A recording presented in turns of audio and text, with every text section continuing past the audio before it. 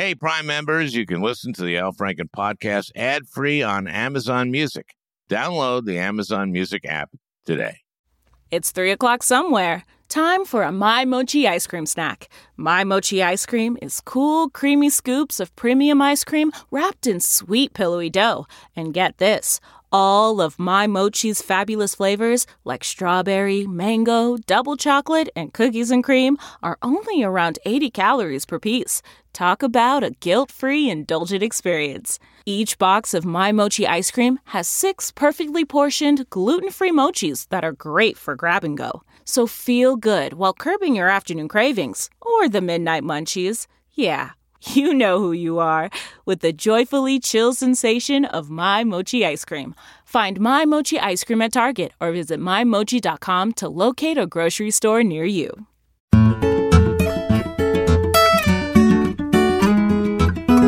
Hey, everybody. I've got a cold today, for a change. I'm also on the road, also kind of for a change. But I do have an important one, and it also for a change today, and not the indictment, which is very important. But I knew that was going to happen because Trump told us it was going to happen. I think, whatever he does confuses me. But I knew he'd be indicted, if not for this, which he definitely should have been indicted for, if he hadn't bribed Stormy Daniels right after the Access Hollywood video, he would have lost. Also, it's illegal to bribe someone with an unreported campaign contribution. But there's going to be 3 or 4 more indictments. If you're a frequent listener to the podcast, you've heard me reference Trump's comment from his first campaign. I could stand in the middle of Fifth Avenue and shoot somebody and wouldn't lose a vote. And maybe he was right.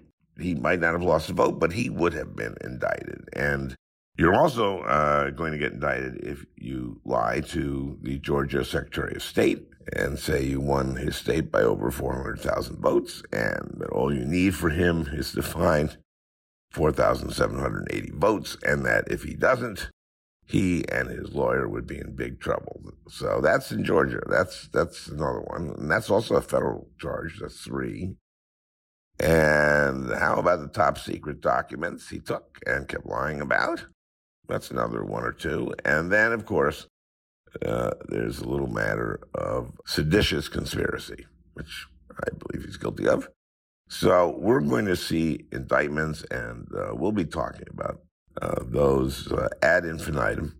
Well, God knows for how long. And that will be fun, I guess. Today, I wanted to focus on Israel. My guest is Aaron David Miller.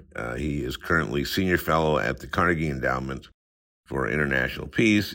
He's been the go-to guy on Israel for decades, for several administrations, both Democratic and Republican. Look, I'm a 71-year-old Jew. That's right, I said it. I was born in 1951, just 6 years after the end of World War II. America was very anti-Nazi at the time. If you were a Nazi in the 50s, you just kept that to yourself. Now, not so much. I grew up in Minnesota, in a small town right next to Lake Wobegon. It was called Whitefish, where all the women make great gefilte fish, all the men are pro-Israel, and all the kids get SAT prep.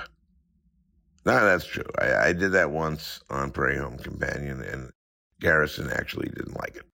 But I did grow up in a suburb of Minneapolis, St. Louis Park. It was called St. Jewish Park because we were 20% Jewish. That part's true. In Minnesota, any Jews is a lot of Jews. In fact, that was Minnesota's license plate until 1957. That's not true. Anyway, American Jews loved Israel. 6 million Jews had been exterminated by the Nazis in 1945. That's 60% of the world's Jews. And it made sense to a lot of the world to make Israel our original home, Israel's homeland. And, of course, it wasn't a perfect solution because the Palestinians happened to live there, too. So there were some wars, some brokered peace. You'll remember Anwar Sadat of Egypt, not Palestine, and Menachem Begin brokering a peace in 78. Of course, Sadat got killed in 81. Later, so did Israel Prime Minister Yitzhak Rabin in 95, making it harder for Palestinian leader Yasser Arafat to finally make peace with Clinton after the Camp David Accords. And over the years, there have been intifadas and violence on both sides, terrorist attacks from Hamas in Gaza, failed attempts to work out stuff with the Palestinian Authority, which has been kind of corrupt, if I may say so. Persecution of and violence against Palestinians, Jewish right-wing religious settlers moving into Palestinian areas, making a division into two states basically impossible. Sorry about Mike Holt, by the way. I, of course, was in the Senate for a number of years, and during that time, things seemed to get just worse and worse. And I have to say that Netanyahu has been a malefactor in all of this. I remember in 2012, they had an AIPAC dinner in D.C. It seemed everybody in Congress went to that, both sides. And I was at a front table, and Mitch McConnell stated something that I had never heard before, which was he was trying to drive a wedge between Democrats and Republicans on Israel. And I always thought that one thing that made Israel stronger was that it was nonpartisan. And at this point, everything started deteriorating. One of the selling points on Israel is that it is the sole democracy in the Middle East. But Netanyahu is throwing that away. The radical conservatives in Israel that have formed a government with Netanyahu as prime minister is now leading Israel off a cliff. The United States has three branches of government: the legislative, the executive, and the judiciary. Israel just has a legislative, the Knesset, and like any parliamentarian government, no executive. The prime minister, Netanyahu, is the head of the government, and he appoints the other ministers. So that leaves the judiciary, and Netanyahu wants the Knesset to have full power to hire and fire new members of the Israeli Supreme Court, which makes it not independent. And Netanyahu is currently supposed to be on trial for corruption, and he has built this coalition in no small part so that he and his conservative allies in his coalition can pick the judges who will preside over Netanyahu's case or dismiss it. Sounds a little like us. Well, that's not a democracy, and Israelis have been taking to the streets in huge numbers for quite a while now, and that's what Aaron and I discussed on Wednesday. Now, a couple of other things. A few times during the conversation, you will hear Aaron's wife, Lindsay, have kind of a coughing fit. I suggested at one point that she move to another room, and that helped to some extent. But I called Aaron back later, and Lindsay's fine. But you'll hear it a couple times, and it's something. So we have an interesting one in a number of ways today, and a good one as well, for a change. The best way to learn a language? Immersion.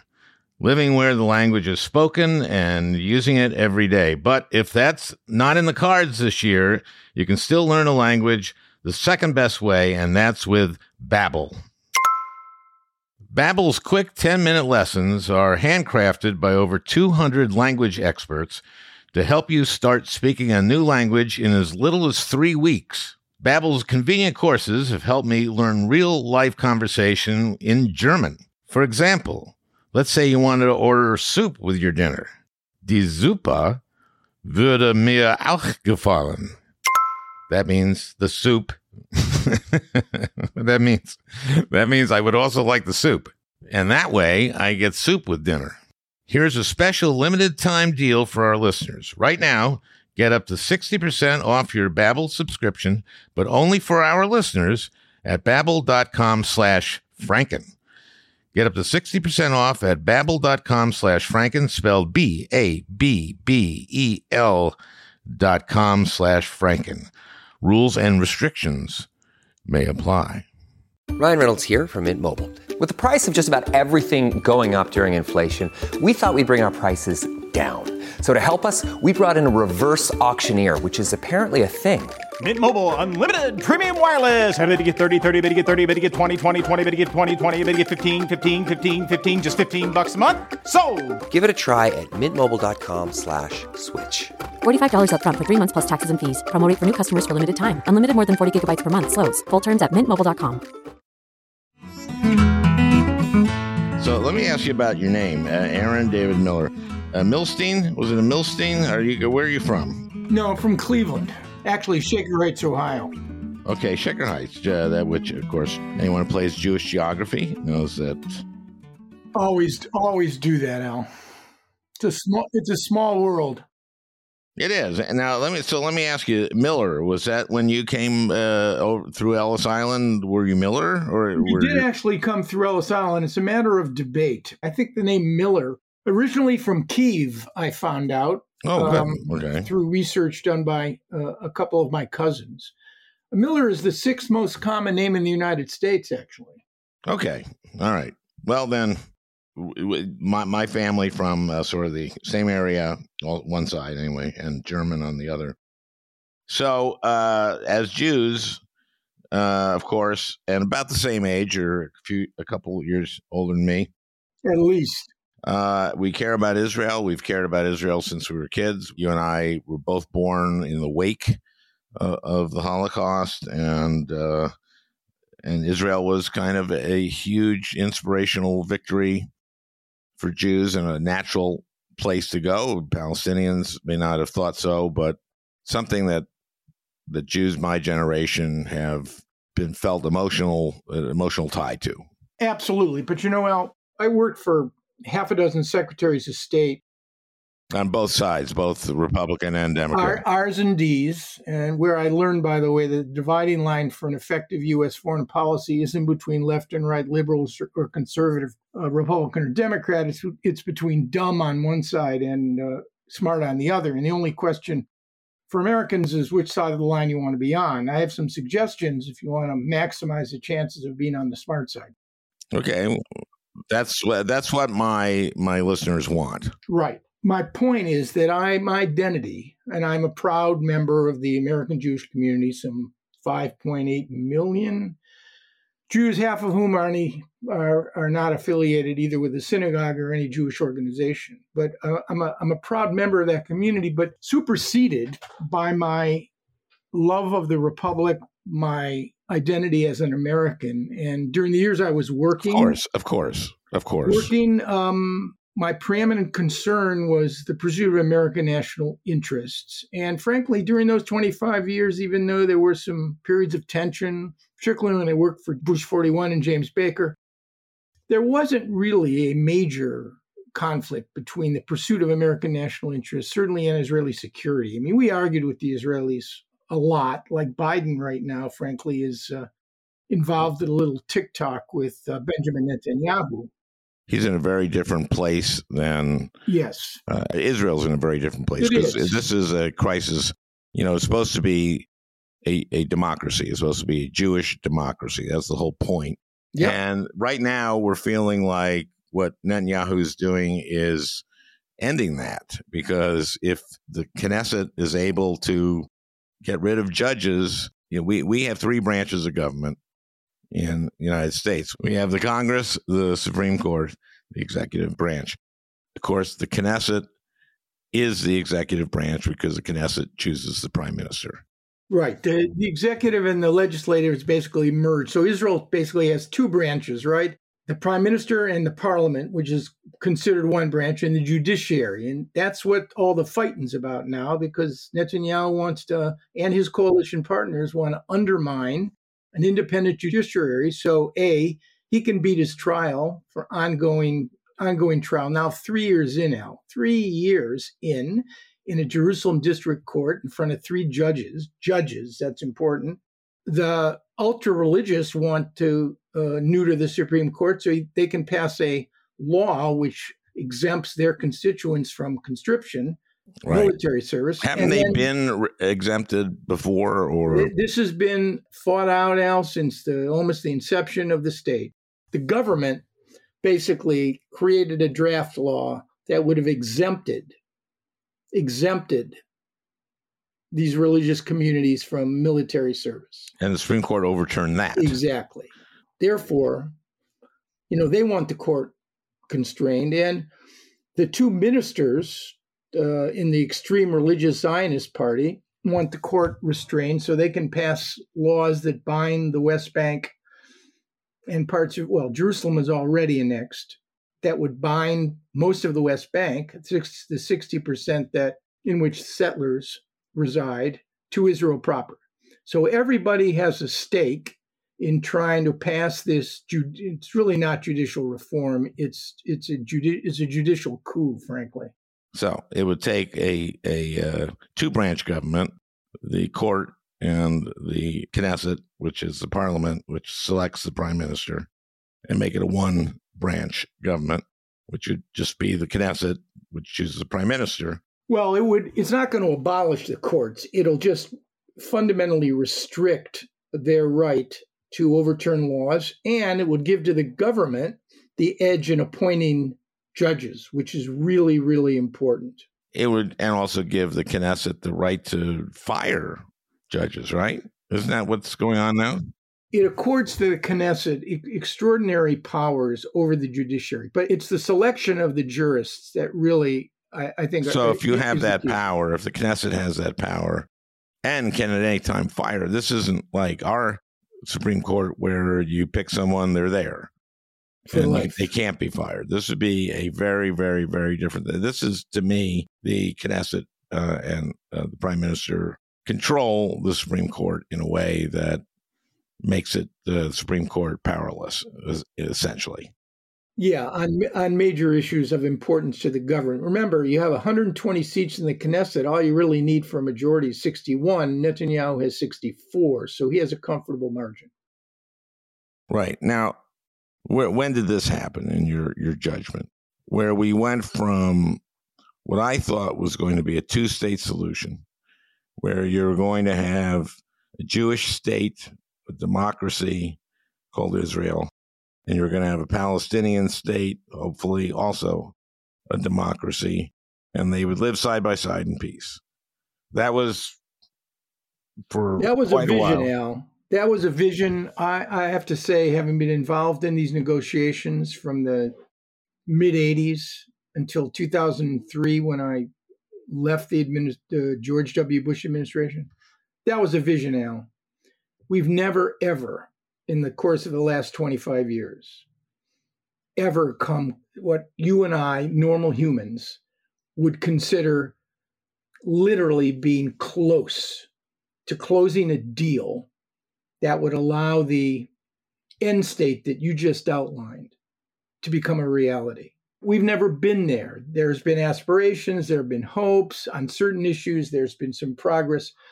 I was at the last best chance, right, to do this. In July 2000, when then President Clinton brought Ehud Barak, then Prime Minister of Israel, and Yasser Arafat, chairman of the PLO, for 13 days in the Catoctin Mountains at Camp David in an effort to close a conflict-ending agreement that would have produced precisely the outcome that you have identified. And that summit, in my judgment, ill-advised, ill-prepared, ill-conceived, with the best of intentions. We all recommended to the president that he go, despite my personal misgivings that he could succeed. He wanted to do this before the end of his term. He loved Rabin. He writes in his memoirs that he loved Rabin as he had loved no man. And King Hussein died of cancer in 1999. So he had Rabin on one shoulder and King Hussein on the other, both whispering to him, "You got to do this. You got to do this. You care about this." And Clinton tried. I'll give him that. But the gaps on the core issues, Al, Jerusalem, borders, security, refugees, and ultimately the end of conflict, the gaps on those issues in July 2000 were as wide as the Grand Canyon. And in September of that year, after the summit failed, the late Prime Minister Ariel Sharon decides that he's going to go visit the Temple Mount, the Haram HaSharif, the noble enclosure for the Muslims, the Temple Mount, the Har HaBayit, right, where the remains of both of the Jewish temples reside. He went up there with hundreds of police and supporters. And Mr. Arafat, who felt he had been blamed for the collapse of the summit, decides he's going to loose the tiger, the Palestinian tiger of violence. And that tiger has never been put back into the cage. The Israeli-Palestinian relationship, Al, has not recovered 23 years later. So that's the moment. That was the what I would call, The last hope. The last best chance. But the gaps are too big, Al. The mistrust too profound. The politics on both sides, just not right. And right now, it's a mess. My question is, everyone's question is, what's Netanyahu going to do? Because again, this goes down to the fact that he's indicted on 3 counts or something? Yeah, bribery, fraud, and breach of trust. Okay, that sounds pretty serious. Yeah.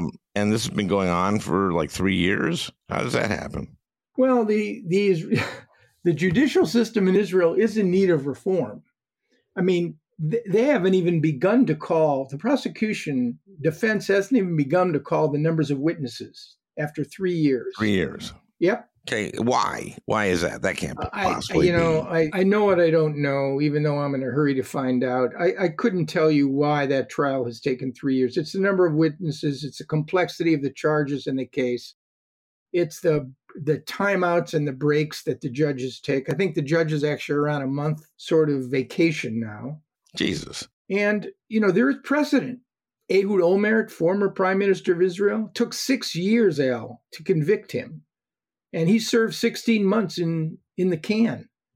So if this trial ever concludes and Netanyahu doesn't figure out a way to immunize himself and use his Knesset majority to get a get out of jail free card. And a lot of people think that's what this is all about. And I would be one of those people who think that's part of the reason he's pressing for this. Okay, so recently we've had these huge demonstrations. How big have they been? Where have they been? How long have people been there? Yeah, I'll have to tell you, I'm 74, right? So Israel turned 75. I've been a part of studying this country for a long time. These are unprecedented demonstrations in their scope, in their composition, in their intensity, in their objective. And I don't think, frankly, 9 weeks of these, actually 13 weeks, this will be the 13th weekend of these protests. I'm not sure it's possible to put the genie back in the bottle. That is to say, once you put that many people who are angry but largely peaceful, they're now going to emerge as a force that Israeli politicians, not just Netanyahu, but Israeli politicians are going to have to take into account. I'm thinking about our situation here. We can indict. There are some parallels. We can indict, we can impeach, we can investigate. But you want to safeguard your democracy? Not only do you have to vote, you sometimes got to vote with your feet. 6% of the population of Israel showed up for one or more of these demonstrations. Can you imagine if you had 6% of 330 million Americans out in the streets in any peacefully, out in the streets on any sustained basis? But we're different countries. 200,000 people. Yeah, it's Mars and Venus, Al. We're different countries. We're a bigger country geographically too, but nevertheless, this is different. Now, who are these people? Do they represent a majority of Israelis, or are we talking about the progressives who represent 20% or 30% or 40%? Who are they? According to the polls, 60%, the majority support, and they come from all different sectors. You got high-tech entrepreneurs who have turned Israel into a startup nation, right, out there in the streets worrying that Netanyahu is going to cause them to be a shutdown nation. You got military reservists. And remember, Israel has not the standing military. The Israeli military functions on the basis of its reserves, particularly Air Force and intelligence.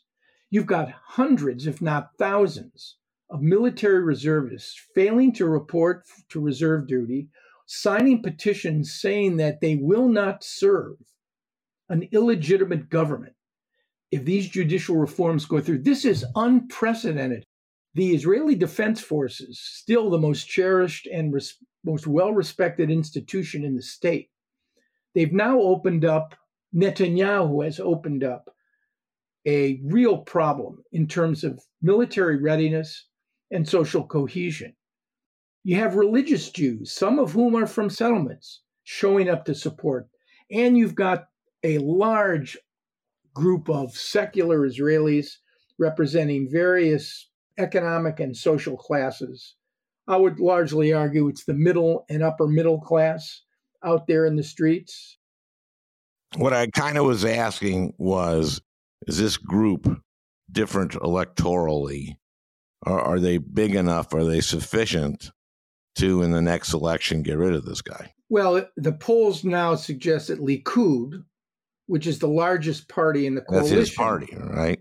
Netanyahu's party. Yeah. Largest in the coalition, would suffer a significant defeat if elections were held today. Now, that's today. So, yes. But all these are coalition governments. So even if Likud suffered a big defeat, could he be at the top of a government?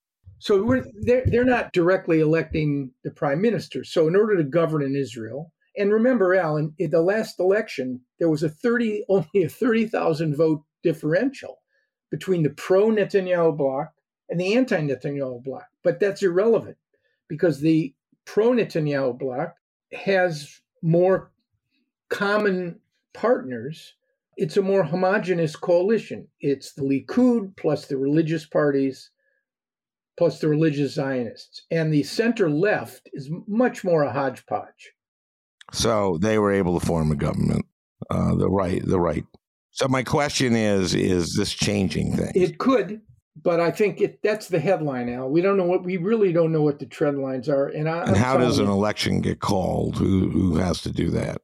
The majority? Well, if the government collapses and the prime minister loses his majority, if that should happen, then you'd have an election probably within 3 months. The governments go to term in 4 years. The average length of an Israeli government since independence is 1.8 years. This government's been up and running for three months. So I don't think it's going to collapse anytime soon. Even with this in the street. Al, you know politics. In Israel, you get a nice car, you get a big office, you get a budget. Once you're a minister, once the government's formed, there's really a lot of inertia behind this. They really don't want to give up their perks. And the religious parties, the ones who are getting tremendous subsidies for the support of their religious schools and the yeshivot, definitely don't want to leave the coalition. So I suspect this government may be around for a while. So you're saying that the people in the streets, that group isn't big enough to change this situation? Oh, no, I think it's big enough if they could figure out a way to organize politically. But you need an election for that, and you need a leader. You need an Israeli who could command the respect and the attention of this particular group of humans. Benny Gantz, a former minister of defense, who was prime minister, as you know, in the last government, his poll numbers have gone way, way up. He's been in the forefront of these demonstrators. And, if elections were held today, I suspect Gantz would be able to form a government. So how does an election get called? You got to collapse this government. And in order to do that, out of the 64 seats, somebody's got to desert. You've got to lose 5.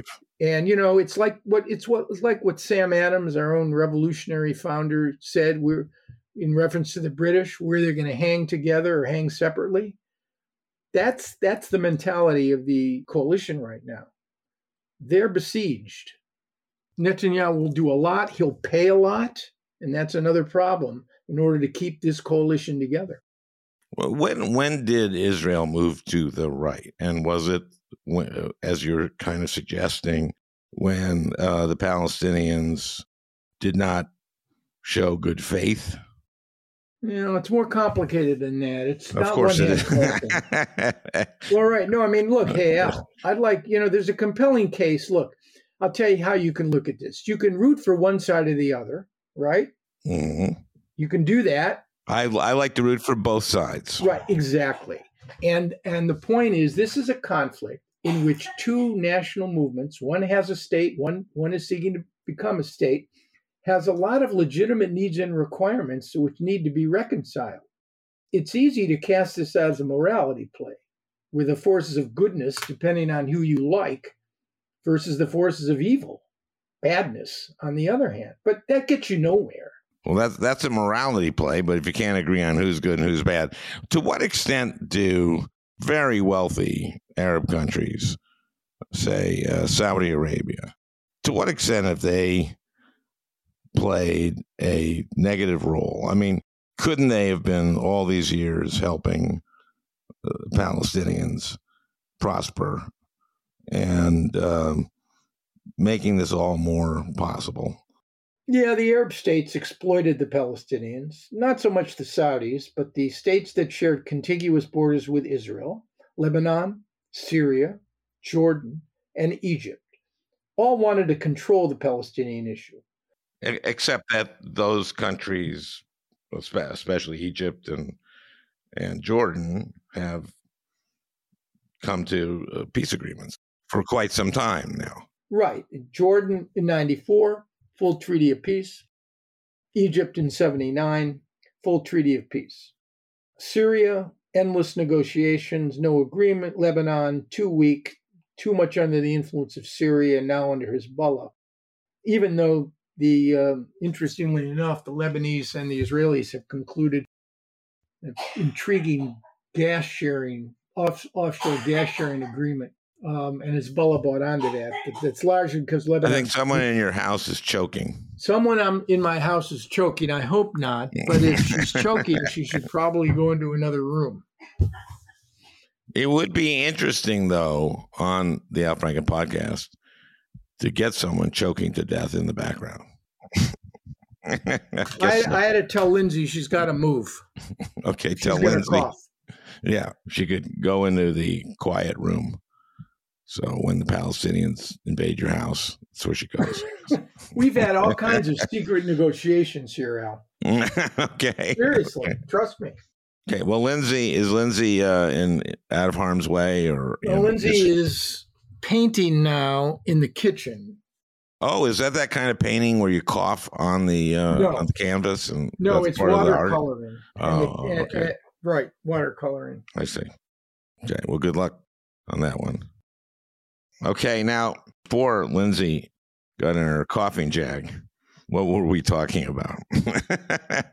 You were asking me, couldn't the Arab states have somehow found a way to fix, solve, support, do something to so that the situation in the Palestinian areas would be better? And my answer was that you have to separate out the 4 states that share contiguous borders with Israel. Those are the conflict states, right? Jordan, Egypt, Syria, and Lebanon.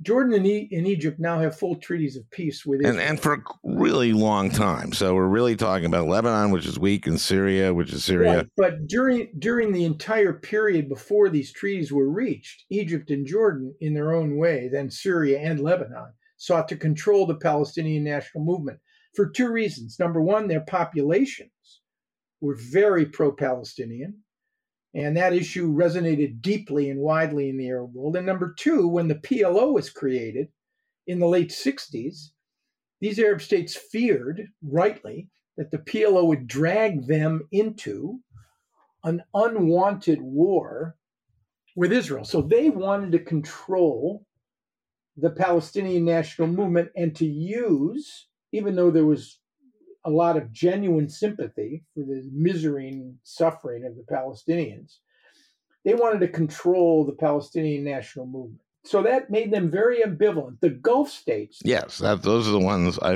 because when you're talking about poverty and misery, and you're talking about monarchs there that have crazy amounts of hundreds of billions of dollars. And if they are interested in peace, if they're interested in helping their Arab brethren, you'd think they would have done. I mean, Jews ask this all the time in America, right? Isn't this the big? I'm not being. But here's the deal, Al. Asking an original question, right? But and the Qataris and the Saudis and the Emiratis, the UAE and the Kuwaitis have all given at various times in various amounts to help ease Palestinian conditions. But the reality is, you can't buy your way out of this conflict. Believe me, if we could have paid, or the international community could have figured out a way to write a check that would somehow solve the problem, it would have been solved. But it's not a financial problem. It's not even an economic problem. Well, isn't part of it, though, exacerbating conditions for folks that make them angry? Of course, if you put people in refugee camps and you deny them the right to return, either to Israel proper or to the West Bank and Gaza in some putative Palestinian state, there's no question about that. That involves a right to return, and that's not funny. The right to return is an. But you see what I'm saying? There was no way the UAE, Saudi Arabia, Kuwait, these countries didn't go like, you know what, we like that there's a conflict. We don't want this to be settled. We want this there. We don't want to help settle this by using this tremendous amount of oil money that we have and making lives easier for Palestinians and making them less bitter at Israel because their conditions aren't as bad. I mean, I'm asking, I think, a pretty common logical question, right? Yeah, I mean, what is the answer to that? I mean, the answer is that the Arab states, I think, yes, until the Egyptian-Jordanian peace treaties were signed. And remember, those are in a 70-year conflict. Let's just assume as a starting point. And it's still like 50 years ago. Egypt was like 50 years ago or 48 years ago or something. Right. But until 1979, those were critically important years from 48 to 79. And remember, Egypt was at war with Israel. I understand. And regained Sinai. And the Syrians were at war with Israel and failed to gain control of Golan Heights. And the Jordanians had a huge stake in trying to maintain influence in the West Bank because the vast majority of the Jordanian population were Palestinians, not Jordanians. So, yes, I think that the Arab states played a double game here. They wanted to control the forces of Palestinian nationalism, to use it before they had agreements with Israel. And now they find themselves in a situation, particularly in the Gulf, where they're less bound by any commitment to the Palestinians. The Emiratis and the Bahrainis have signed the Abraham Accord agreements with the Israelis 2020 and have established relationships which eclipse those that have been ongoing between the Israelis and Egyptians and Israelis and Jordanians for decades. Okay, this suggests to me that these countries and the Israelis have no interest in having a peace in Israel and Palestine. The Gulf states are less willing now, Al, to sacrifice. Let's put it this way. What are they sacrificing? What are they sacrificing? They're less willing to sacrifice any of their own national interests by tethering themselves to the Palestinian cause. they were prepared to do that for quite a while, even while they may not have supported the Palestinians as generously as you might have thought they should. They still were restrained and constrained. And the Emiratis and the Saudis, and I think Israeli-Saudi normalization seems to me to be a very distant project at this point, precisely because the Saudis cannot completely sever themselves from the Palestinian issue, given their legitimacy in the Arab world. These states basically made a calculation. And the calculation was, we're not going to allow our interests to be dragged down anymore by an unresolvable, intractable, corrupt, in many respects, Palestinian national movement. And they, because of the fear of Iran, it brought them into a much closer alignment with Israel. So you said now the Saudis, of course, made an agreement with Iran, brokered by the Chinese. By the Chinese, right. And, the Saudi calculation is very clear. Iran has a nuclear program. It may become a nuclear weapons program. Saudis want stability. They want a good relationship with China. MBS, who is a oppressive crown prince, who's one day, when King Salman passes from the scene, his father is going to rule Saudi. He's only 37 years old. He's going to rule Saudi Arabia maybe for a half century. Wants to make Saudi into one of the world's 15 largest economies. He doesn't trust the U.S. anymore. He knows we're now an oil competitor with him. He doesn't like the fact, Jamal Khashoggi was a friend of mine, so I'm not a neutral observer in this matter. But the Chinese don't ask questions about Jamal Khashoggi. Neither did Trump, particularly. Well, that's another matter. Trump saw the White House as an ATM machine, and the Saudis basically as future business partners, which of course Jared Kushner has now. It's $2 billion from them. So it's why they're in an OPEC plus with the Russians, the Saudis. Putin doesn't ask questions about human rights, and neither does President Xi. We have a Congress which correctly and understandably has questions about American-Saudi relations, pushes human rights and Saudi policies in Yemen, which they must push. And we have values. Okay, we have to break for a commercial, and here it is. This episode is brought in part to you by Audible, your go-to destination for thrilling audio entertainment.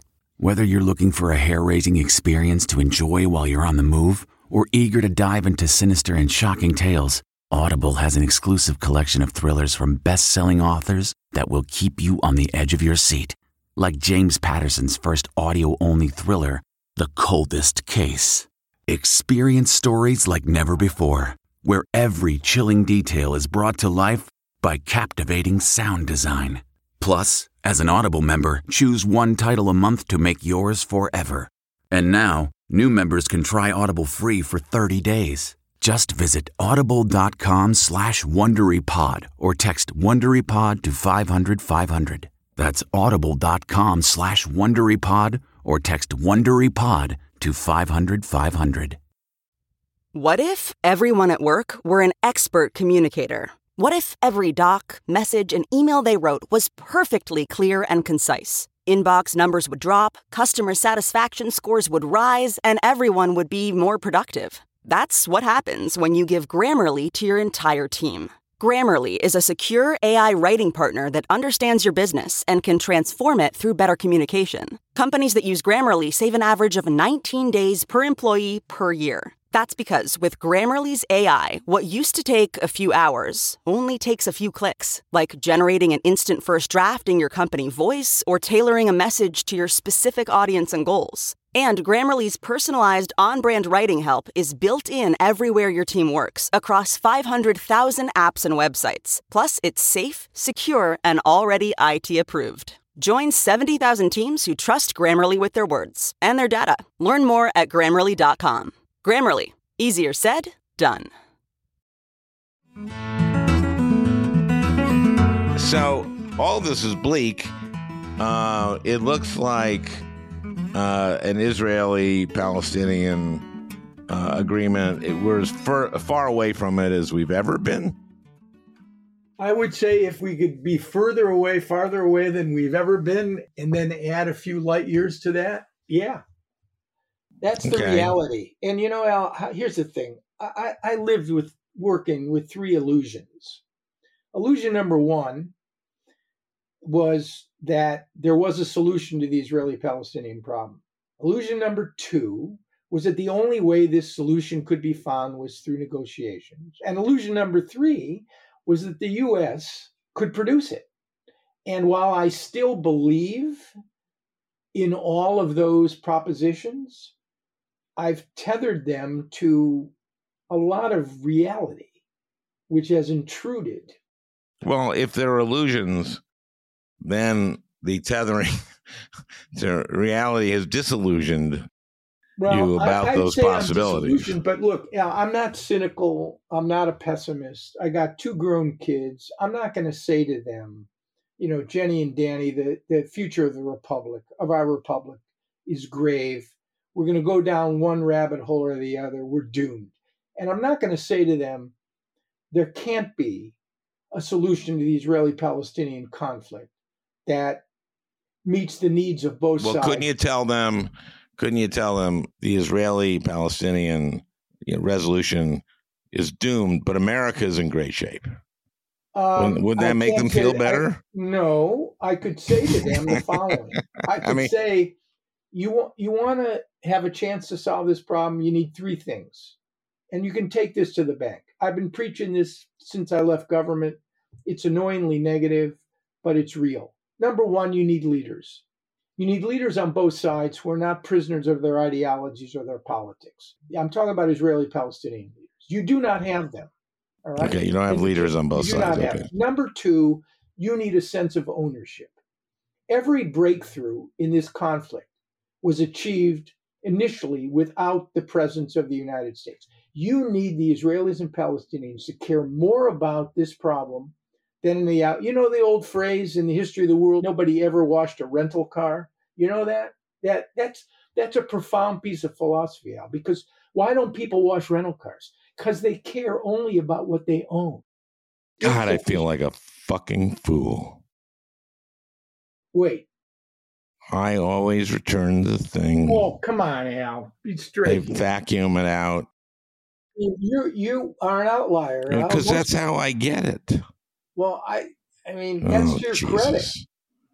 No, I'm lying. I'm lying to you. Of course, yes. Third, you need a mediator. You need a mediator that knows what it's doing. You don't have leadership. You don't have ownership, and you don't have a third party that's willing and able to stay with this thing. You don't have any of these things. Well, I mean, I would think that an American president like Biden, given the other two things, would invest himself. Yes, if you had even one of the other two things. So, but what you're saying is we do have one of the things, a mediator. What do you have? Which one do you have? The mediator. No. I said Biden would mediate if you had the other two things, and you said yeah. But the other two things have to be in place, or even one of the other two things. You don't have even one of the other two things. I know you're saying you can't have a mediator unless you have the other two things. I hear what you're saying. It's what my bubby would call bupkis. That's what you've got. That's your grandmother would say you got nothing. Yeah. I'm interpreting. And she'd be right. For the large Gentile audience who tunes in. Right. Okay, so we're fucked. I think, yeah, and luckily for us, this is not the greatest or gravest problem that we face in this broken, angry, and dysfunctional region. We have two issues out there now, both start with the letter I. One is called Israel, and we're not going to be able to fix that. The other one is called Iran. And if you want an issue that could plunge the Middle East into conflict, create rising oil prices and falling financial markets, I got an issue for you. How are we, or anyone, going to deal with the nuclear? To restrain or constrain Iran's already clear capacity to enrich enough uranium within a 12-day to 2-week period to produce at least one nuclear weapon. Now, I'm not saying they've weaponized. I don't think they've made a decision to weaponize, but I got to tell you, I'm not sure. Okay, let me ask you, would this have been the case if Trump had not pulled out the answer, of the deal? The answer, even to those people who hated the Iran nuclear agreement, would probably have to say, no, it would not have been the case. We would have bought more time. Okay, more time. How we would have figured it out, eventually, you got me. But there'd be inspectors in there, right? Yeah, and the Iranians would have had sanctions relief. But then again, the negative about the counter get that is, why would we pay these people at a time when they're murdering their own people in the streets and they're providing drones that help Vladimir Putin kill Ukrainians? So the whole thing is just politically fraught for this administration. Those are good points. Think about it, Al. If Iran came to Biden tomorrow and said, okay, let's sign. We just want all our sanctions relief. I mean, it would be a tough decision for this administration. Is your wife coughing again, or is it? Lindsay, are you coughing again? Doesn't matter. You could make sure this is on the. I thought this one might have been. Got to be on the podcast now. It will be. It will be, Lindsay. Lindsay, I hope Lindsay feels better. I have a cold, and as you can hear, but I don't have a cough. Right. And don't have that vicious a cough. How can you paint while you're coughing like that? Hope it's not like very precision portrait kind of stuff. Anyway, no. Well, let's keep going though. Let's keep going. Let's just keep going on how every new detail you point to, it makes everything hopeless. And if Iran is giving drones to Russia to use in Ukraine, it's hard to make peace with them or negotiate with them. Yes, I mean it's a tough one. And now the Chinese are brokering deals with the Saudis, and there's the other issue of Saudi nuclear aspiration. The Saudis don't have money and enough good relations with the Pakistanis that if they wanted a weapon, they could probably buy one. But you got to really factor in the fact that MBS, 37 years old, a.k.a. Mohammed bin Salman, guy probably, if Iran has a weapon, he's going to want one too. Yeah, if someone down the street has it, well, right. This is why we didn't want Iran to get it. Exactly. And Pakistan has them, right? Yeah, the Indians, the Pakistanis, the North Koreans, and the 5 permanent members of the Security Council. Okay. They all got nukes. So I really had started this conversation looking for some hope. And as we've progressed, it's gotten worse and worse. It has, but I think what the Israelis have done in the streets, and so is Lindsay's cough. Is hopeful. What the Israelis have done in the streets is hopeful. The Clintons both, and I remember when the day before we went to Camp David, Bill Clinton, we briefed the president, or the week before, and I remember what he said. He said, trying and failing is better than not having tried at all. And I remember at the time, this is 23 years ago, that I was inspired by what he had to say, because it was quintessentially American now. I mean, he's right? If you don't try, if you don't get into the game, there's no way you can win. But I thought to myself, that's a great slogan for the University of Michigan football team. Go Wolverines. It's not a substitute for a foreign policy of the greatest nation on earth, because failing costs. And we need to be much smarter about where we invest our efforts. Well, okay, give me a suggestion. Then let's finish this off with your formula for getting all of this into a better place, or any of it for that matter. I mentioned to you, I think you need 2 of the 3 things that I identified: of leadership, ownership, and effective U.S. mediation. The younger generation is being weaned on despair and hopelessness. There's an organization in which Lindsay actually was involved called Seeds of Peace, which brings young Arabs and Israelis, Palestinians, at one point Yemenis, Tunisians, Moroccans, into conflict resolution programming in Maine. And how long has that been around? That's been around a while. It's been around since 1993. Okay. And they've produced a lot of young leaders. If you could replicate that instead of bringing 300 young leaders every summer, you could bring 3,000. But you still have to send them home, Al. They still have to go back where they're going to, their parents, their grandparents, their rabbis, their imams, their priests, their politicians, their journalists. It's a conflict. And you got to stop the violence and the conflict. Then maybe you could create a transitional period that would allow success. I haven't, Kennedy described himself as an idealist without illusion. I'm not giving up on the fact that the world can be made a better place or the Israeli-Palestinian conflict can be solved, but I'll be damned if I'm going to go through this process with my eyes closed. It's irresponsible. You have to be tethered to reality even while you dream about changing the world. The hopeful part of this to me is that there have been a lot of people, unprecedented number of people on the street protesting Netanyahu's move to really make this no longer a democracy, and which is what Israel has been, the only democracy in the region.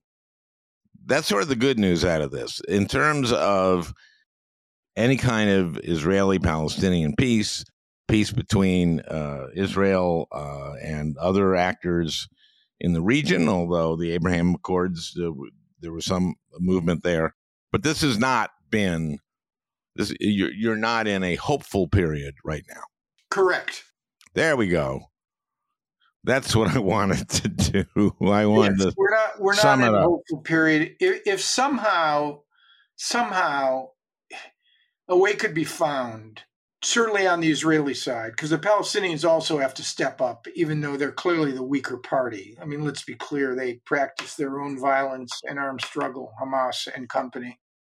A way could be found to get, at least on the Israeli side, because I think the Palestinians are simply so disorganized and dysfunctional in terms of, they're under, in the West Bank, they're under Israeli occupation. But to get Israelis to understand, too, that yes, a liberal slide is a great threat to democracy, but so is the prospects of an unending Israeli occupation, because it will undermine both the political and demographic and moral character of the state of Israel. And I'm not sure that connection can be made. And I don't want to fall into the trap of putting this all on the Israelis. I mean, it is not one hand clapping. The Palestinians have their own dysfunction, their own missed opportunities, as have the Israelis. In the end, Al, I'm telling you, it's all about leadership. I'm not sure you can do this without men and women who are prepared to take risk.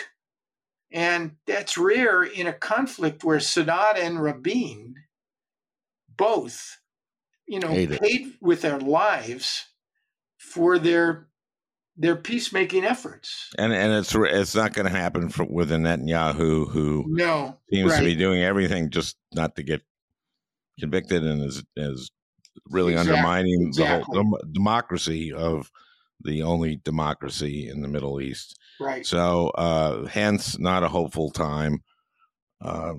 Thank you, Aaron. I hope the next one is more hopeful, although I doubt it. Yeah, me too. Yeah, I'm sorry, by the way, for droning on occasion, but you drop a nickel in me and all of a sudden I simply can't stop. So I apologize for that. No. I want you to carry this. You know so much more about this than I do. Although I have, like any American, like any Jewish American, I have a real vested interest in this. And, we want that region of the world to be more stable. And if there were negotiations between those places and democracy somehow stay in Israel and spread, that would do that. But that's not what we're looking at. Right. Well, I hope you enjoyed listening. That beautiful music is by Leo Kottke, the great Leo Kottke. I want to thank Peter Ogburn for producing this podcast. We'll talk again next week.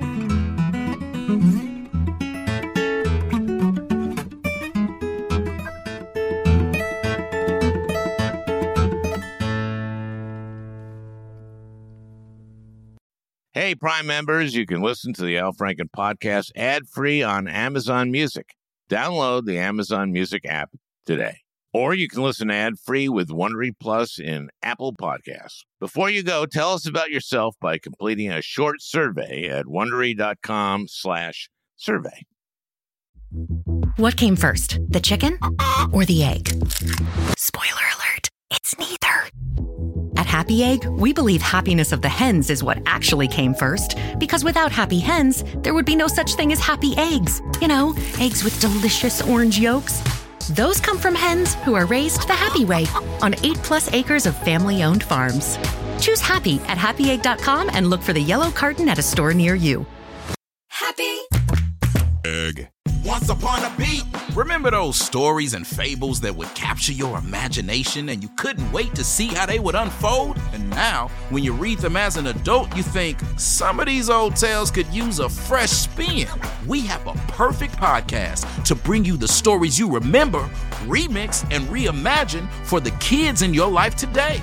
Join me, DJ Few, and my trusty turntable, Baby Scratch, as we spin up new tales in the New Kids and Family podcast, Once Upon a Beat. Wondery and Tinkercast are bringing you a jam-packed, music-filled weekly party where hip-hop and fables meet. It's Once Upon a Beat. Follow Once Upon a Beat on the Wondery app or wherever you get your podcasts. You can listen to Once Upon a Beat early and ad-free right now by joining Wondery Plus in the Wondery app or Wondery Kids Plus in Apple Podcasts. Once Upon a Beat.